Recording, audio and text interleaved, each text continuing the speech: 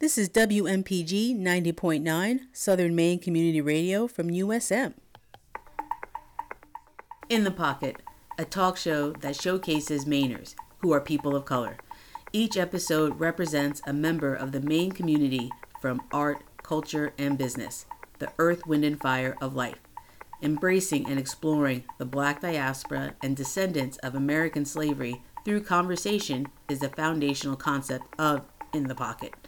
The overall mission of In the Pocket is to create conversational space for all people of color that is documented and celebrated through sharing of life experiences. If you like what you're hearing and want to hear it again, or want to check out our archive of past shows, look for us at inthepocket.captivate.fm or search In the Pocket on iTunes or wherever you like to listen to podcasts. Find us on Facebook and Instagram at In the Pocket and give us a follow so you never miss a show. Thank you, listeners, for tuning in to In the Pocket. I'm your host, Flo Edwards, and today our special guest is Valeria Bembry. She has a master's in arts business, and she has a lot of humanitarianism work that spans 3 continents. Please, Valeria, introduce yourself. Hi there, Flo. Thank you so much for having me. This is super exciting. Yes, my name is Valeria Missalina Bembry. My pronouns are she, her, hers. And how do I describe myself? Definitely a humanitarian and a curatorial activist and a flaneuse. And so that would be how I would quickly summarize myself in the elevator pitch introduction, so to speak. You used a word that I didn't hear it correctly or I don't know what that word is. What was the last descriptor you had? Oh, flaneuse. Ooh. So this concept, it's the feminine of the flaneur, a character, from my understanding, developed by Baudelaire, a writer and person about town. And the flaneur is an observer, a person who literally walks around town or walks around the world, really observing modern life, observing the world around them, sometimes choosing to interact, taking note on various human conditions. And that is how I closely identify myself. Thank you. I love learning new words. So you told me just recently that when you graduated Scarborough High School, you were ready to explore the world. Would you expand on that? Sure. And it was definitely with a lot of help from family and people who definitely saw that travel spark in me. So during my high school years, or we'll start with how did I come to Maine? And it was when my mom took a position working in what was then the largest hospital in the Middle East. And this is in the King Faisal Specialist Hospital in Saudi Arabia. So my mom got the job there. My father was already living in Maine. And so on her way out, she dropped me off in Maine. And yes, I still have all sorts of feelings about that I'll be working through for the rest of my days. But because my mom was overseas and I would meet her during the summers in different places. But first of all, we would meet in Florida for sure to hang out with family. But she would also always surprise me with tickets to a foreign country. So we'd meet in Florida and just go traveling. And by the time I got to high school, I was notorious for returning about 2 weeks into the school year because I was in Switzerland with mom or in Saudi Arabia with mom. And the college placement specialist at my school during a time when I was applying for universities, and I was actually just thinking, oh, I'll just go to Boston. That's the next biggest city that I can think of at the time for university. And of course, I had my eye on Boston University, but the college placement officer says, you like to travel. I mean, you're always out of the country every minute you can get. Why don't you just go to university overseas? Many options. And so that was among the first seed. And also around that time, I was definitely feeling a bit lost or stressed out. I just feeling, or constrained even, during my time in Maine. I just felt like, okay, it is time to get out into the world. And yes, that's how I bounced. And your first travel outside was to London for university? Oh no, I've been traveling abroad since I was 8 years old. Oh, I mean, for school. Oh, for school, yes. Yeah. So, yes, at 18, bypassed Boston University and decided to go to Richmond, the American International University in London. It was an American-style system, American-style liberal arts school, but seated in Richmond, Surrey, on the outskirts of London. They also had campuses a campus in Kensington as well, Kensington, London, down the street from Kensington Palace. And so that was, sight unseen. I just upped and went without a second thought. And it always, when some of my friends or acquaintances would say, oh, you just get up and go to other countries without even checking it out first. Yes, of course. Leap and the net will appear. And it seems that you got the travel bug from your mother. Absolutely. And before she found her position overseas, we've always had a house full of books and magazines, and especially National Geographic.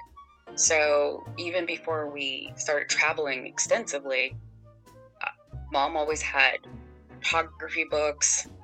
We always had an encyclopedia collection, and she not only encouraged but strongly insisted that I open up a chapter, open up a book, and learn about a different culture, a community, or a different place, and report back to her, what I've learned.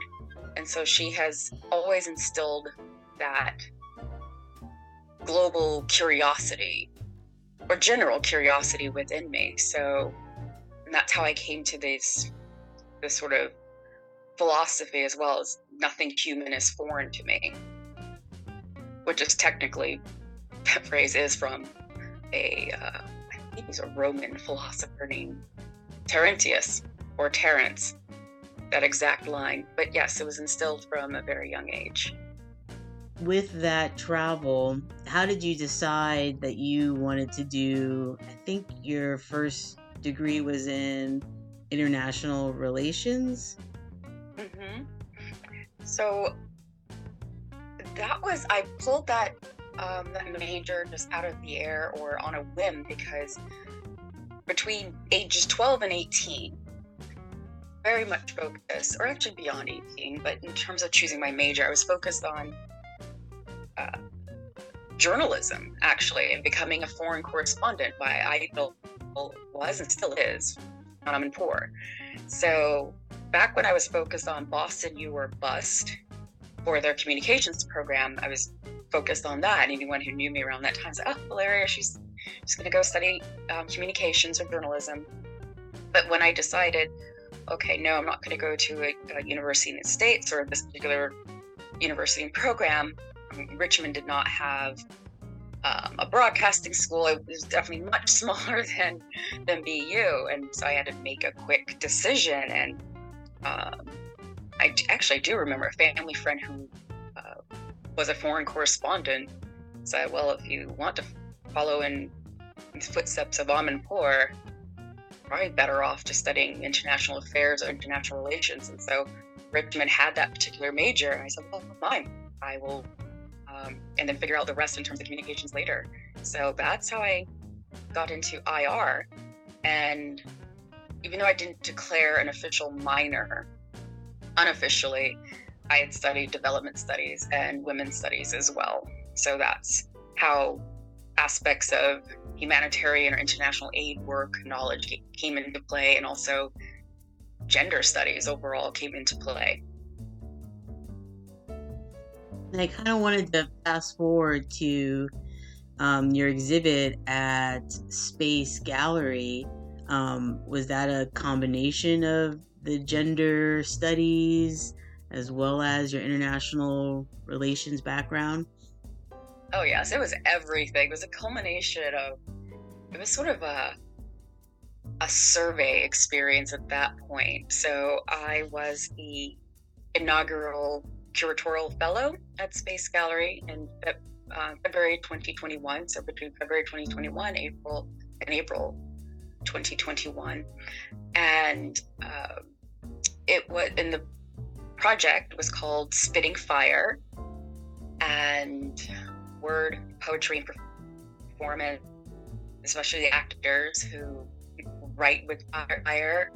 And in that project, a series of performance and film screenings. So the first performance was the Drum Major Instinct, in which, by the way, many of these programs are still, they're recorded. Those that were recorded are still available on the Space website.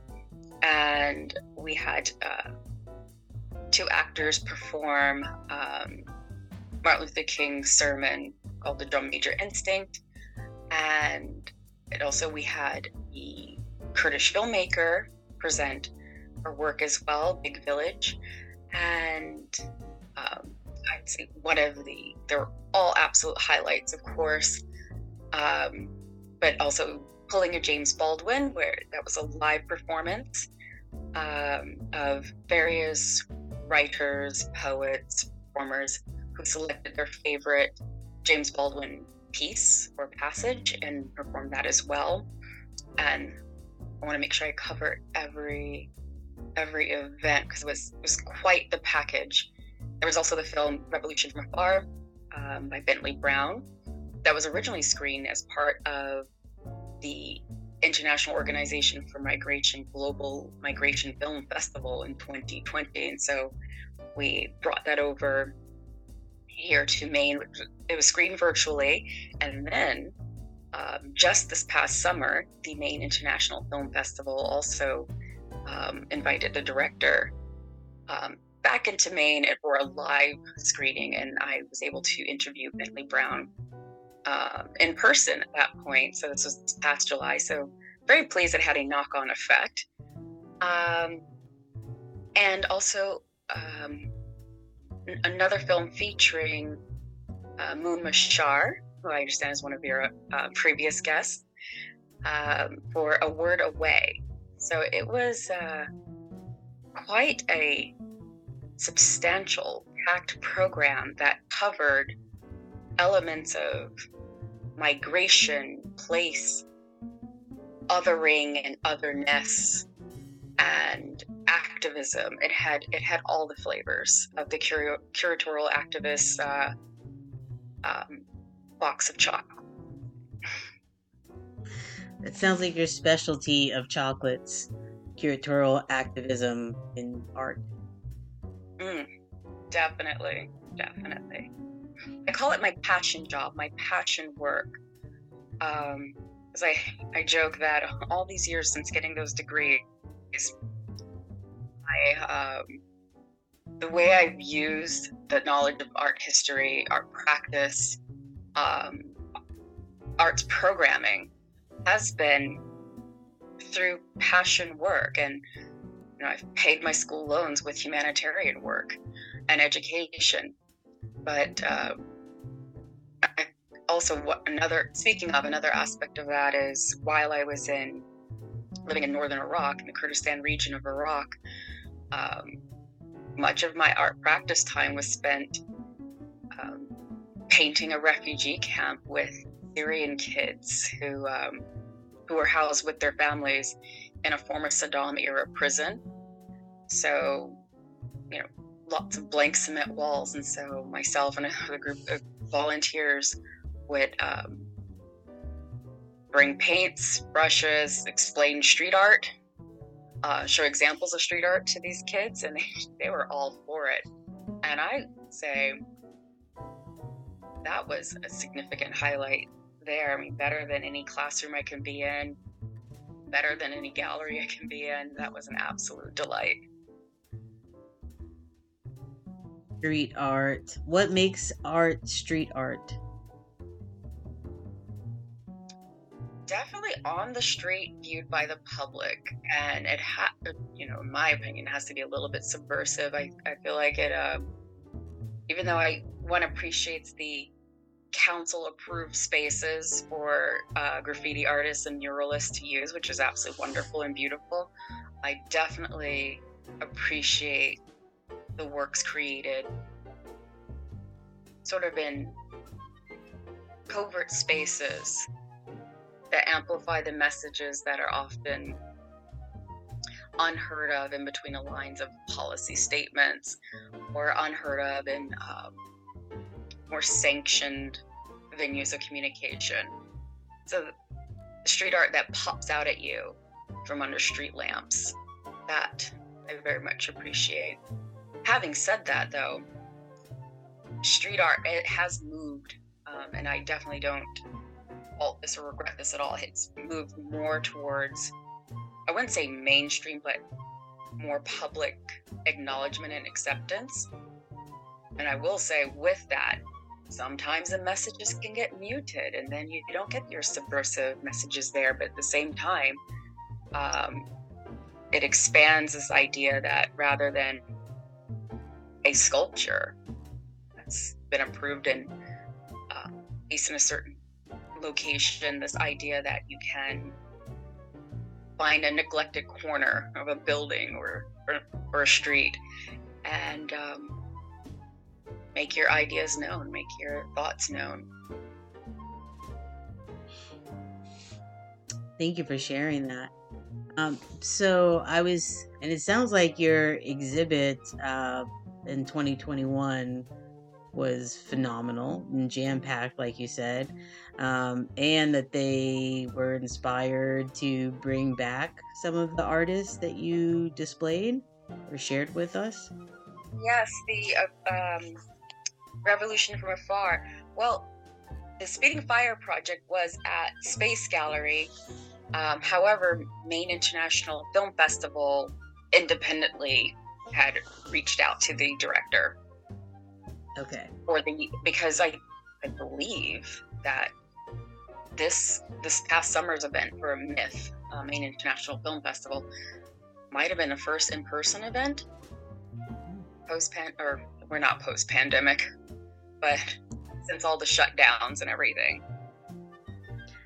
Oh, and it was actually, let me correct that it was also through a connection with Indigo Arts Alliance. So I think what had happened before is that definitely someone had viewed the Revolution from Afar during the Spitting Fire event, and so word did get around, and just by chance, and which I think is absolutely wonderful, because when I first saw the film, and yes, Revolution from Afar focused on Sudanese Americans, and I thought, well, I mean, this will certainly resonate in Maine, I believe. And so it was through these other networks that Indigo Arts Alliance found out about it, and then they were connected with MIF as well. And so it just resulted in this film getting another platform through other organizations. That was basically how that film was able to come back to Maine. Thank you for clarifying that. So currently you have said that your passion work is where you have the bulk of your education in. Do you see yourself going back to school for anything else? Certainly. For what, I'm not sure. So for my curatorial studies, I tend to still do that independently and remotely, piece by piece, as I go along. So I've completed a few courses through the Node Center for Curatorial Studies, and the Node Center is based in Berlin. One day I'll show up there in person, but great series of programs online. And however, for another master's or even a PhD is not ruled out, but for a second master's, I'd probably stick with the humanitarian area. So I'm looking at refugee protection and forced migration, because ultimately I will still operate in both of these spaces regardless. Thank you. When you said forced, oh, sorry, you cut off. I didn't realize you were still talking. Continue. Oh, I can hear you. Where did I lose you? I think it was when you were talking about the masters and not doing a PhD. Oh, I haven't ruled out a PhD. Okay. Just not ready for it tomorrow or anything. But I will still operate at the intersection of creative practice and humanitarian practice as well, because I can definitely read all the policy papers. I am very much a bookish person. However, in order to communicate the sense of urgency on humanitarian matters, including climate change and all, getting people to really understand, I feel the area I can operate in is communicating through arts and creativity. So promoting works and artists who do focus on these matters, or who have backgrounds in as refugees or in migration. This creative practice either communicates with that or it doesn't. It's just maybe part of just that person's identity. So I'll always look for ways to platform and showcase creative events or exhibitions that focus on those matters. And with it, I think it's important for me to even delve in these areas, rather than, because what can also happen, an individual who has the creative interest and background, but not the technical background and experience in humanitarian work, will end up with trauma porn. Yeah, look at these well-lit, polished photographs of people in boats. And that's a travesty. So I'm always balancing the two areas of understanding the language of arts practice and creative communities. At the same time, the role of humanitarian work, and also there are definitely elements of neo-colonialism in aid work as well, and basically speaking these two languages in this work. And I always thought to myself, how interesting would it be to be, I don't know, first humanitarian curator, for example, someone whose focus is creating these outlets and events that highlights these issues through the medium of arts practice, with the knowledge as well of how one can be part of it, how one can support aid efforts, how one can think a little bit more expansively, or a lot more expansively, about migration, because we definitely still are sitting in these scare tactics of scary migrants and everything, and our immigration is bad, and that is absolutely not the case. Of anything, in a country such as the US, we do have a massive responsibility to acknowledge harms committed in countries where people are forced to flee, and I find that artists and performers who do speak on this are very adept at creating that language that we need in order to learn about our responsibilities as human beings. Well said.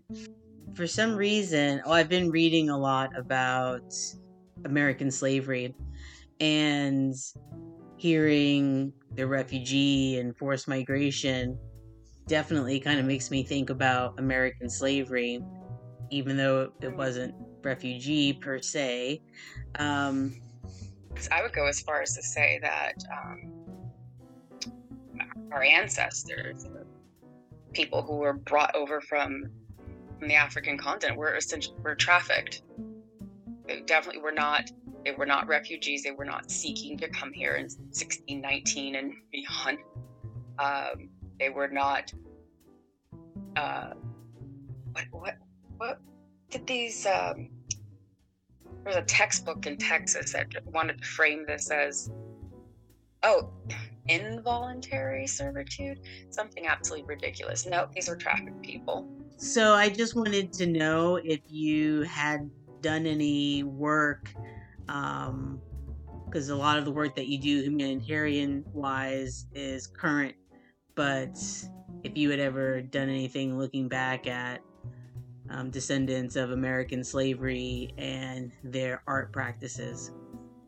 I have not, but that is definitely something I could and should do. Yeah. Admit that my whole focus has been, for the most part, outside these borders. It wouldn't hurt to look inward a bit more. Right on. Well, Valeria, thank you. Sorry. I feel like I said that wrong, so I'm going to say it again. Valeria, thank you so much for spending time with us today.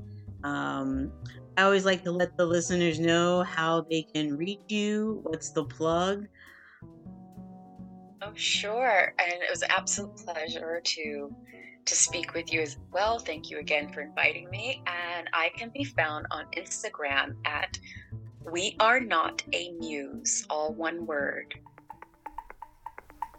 If you like what you've heard and want to hear it again, or want to check out our archive of past shows, look for us at inthepocket.captivate.fm or search In the Pocket on iTunes or wherever you like to listen to podcasts. Find us on Facebook and Instagram at In the Pocket and give us a follow so you never miss a show. Time for some PSAs.